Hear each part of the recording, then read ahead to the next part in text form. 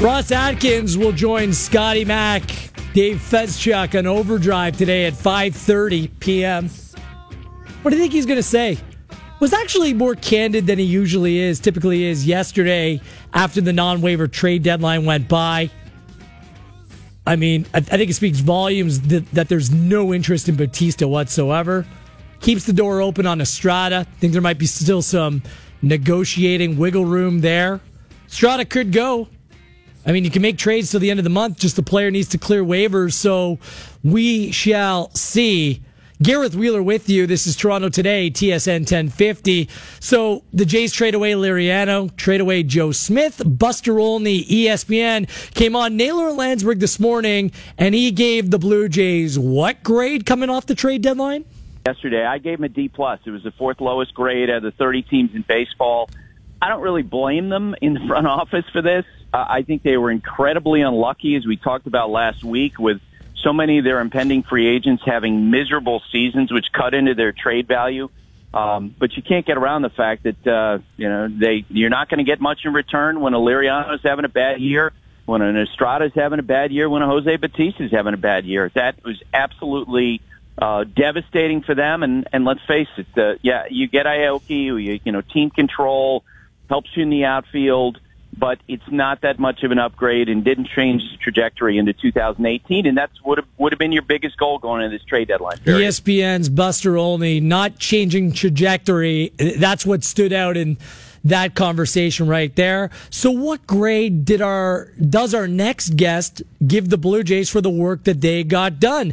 It's my good buddy Rob Longley from Post Media Toronto Sun. Does a great job covering the Toronto Blue Jays at Longley Sun on Twitter. So Professor Longley, what grade are you giving the Blue Jays? Well, apparently I'm not as tough a grader as the esteemed Mr. Olney is.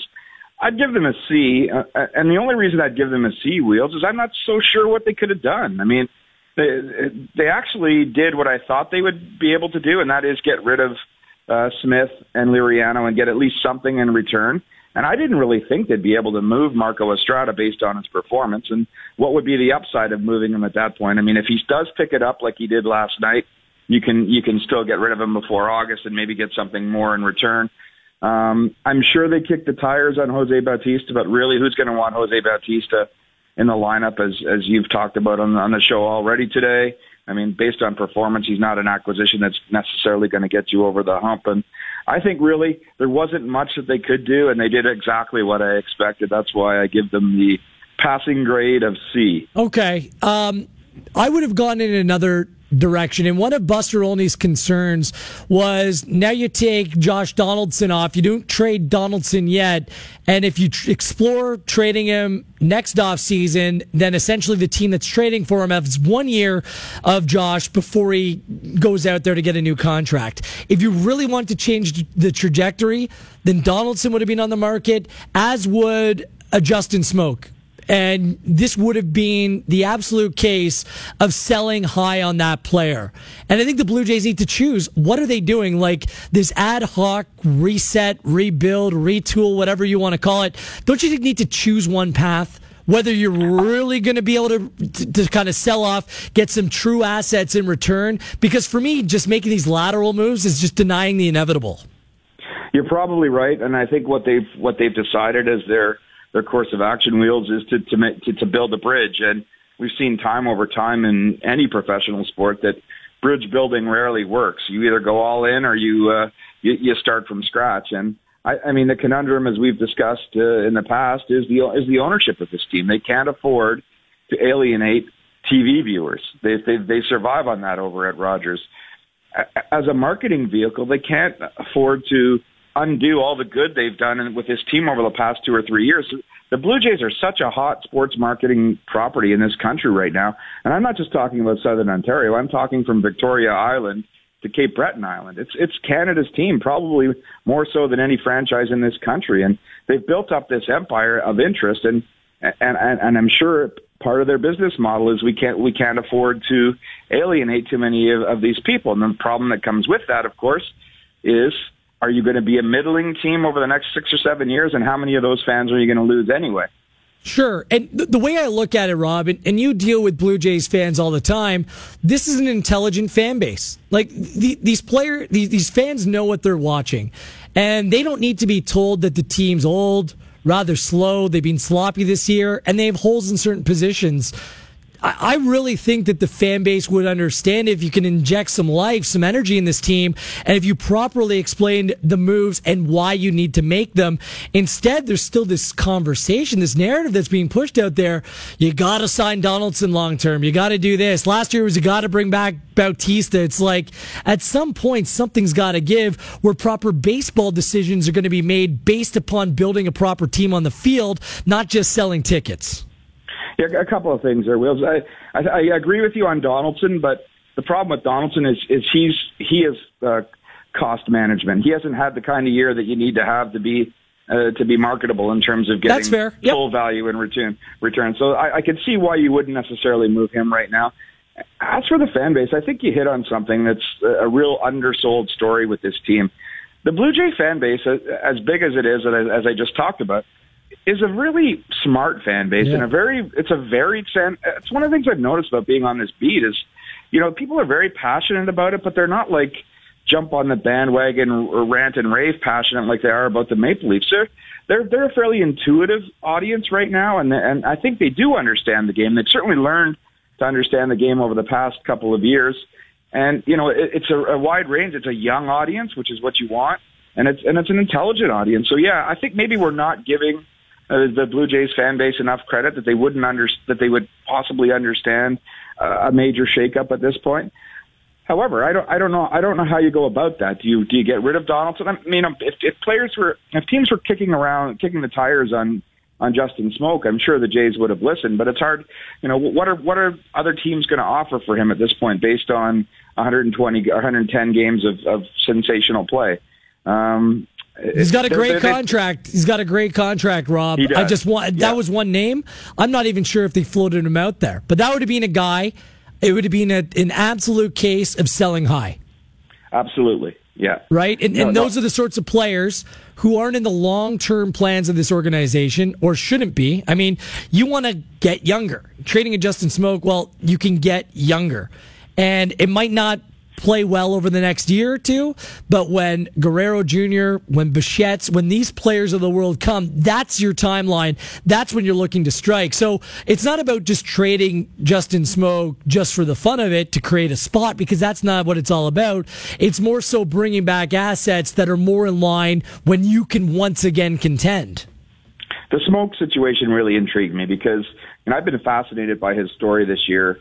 When I took over in the winter, all I read about was how the team would be a disaster if they had to go with Justin Smoke at first base. And One of the great things about covering sports is when you see a story of redemption like that, and he's been a sensational story.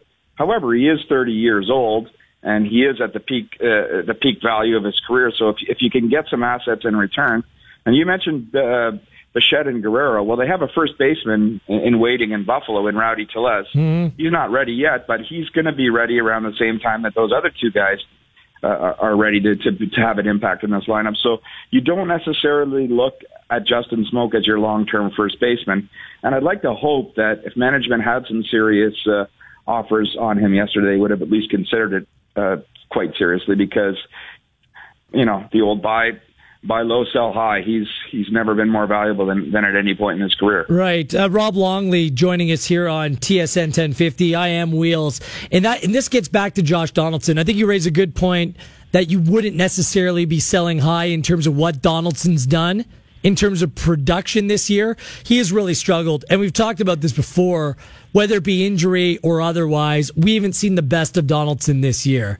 Keeping him now, okay, I get that argument, but I have a really hard time believing that the Blue Jays are going to want to sign him to a long-term contract. He's going to be 33.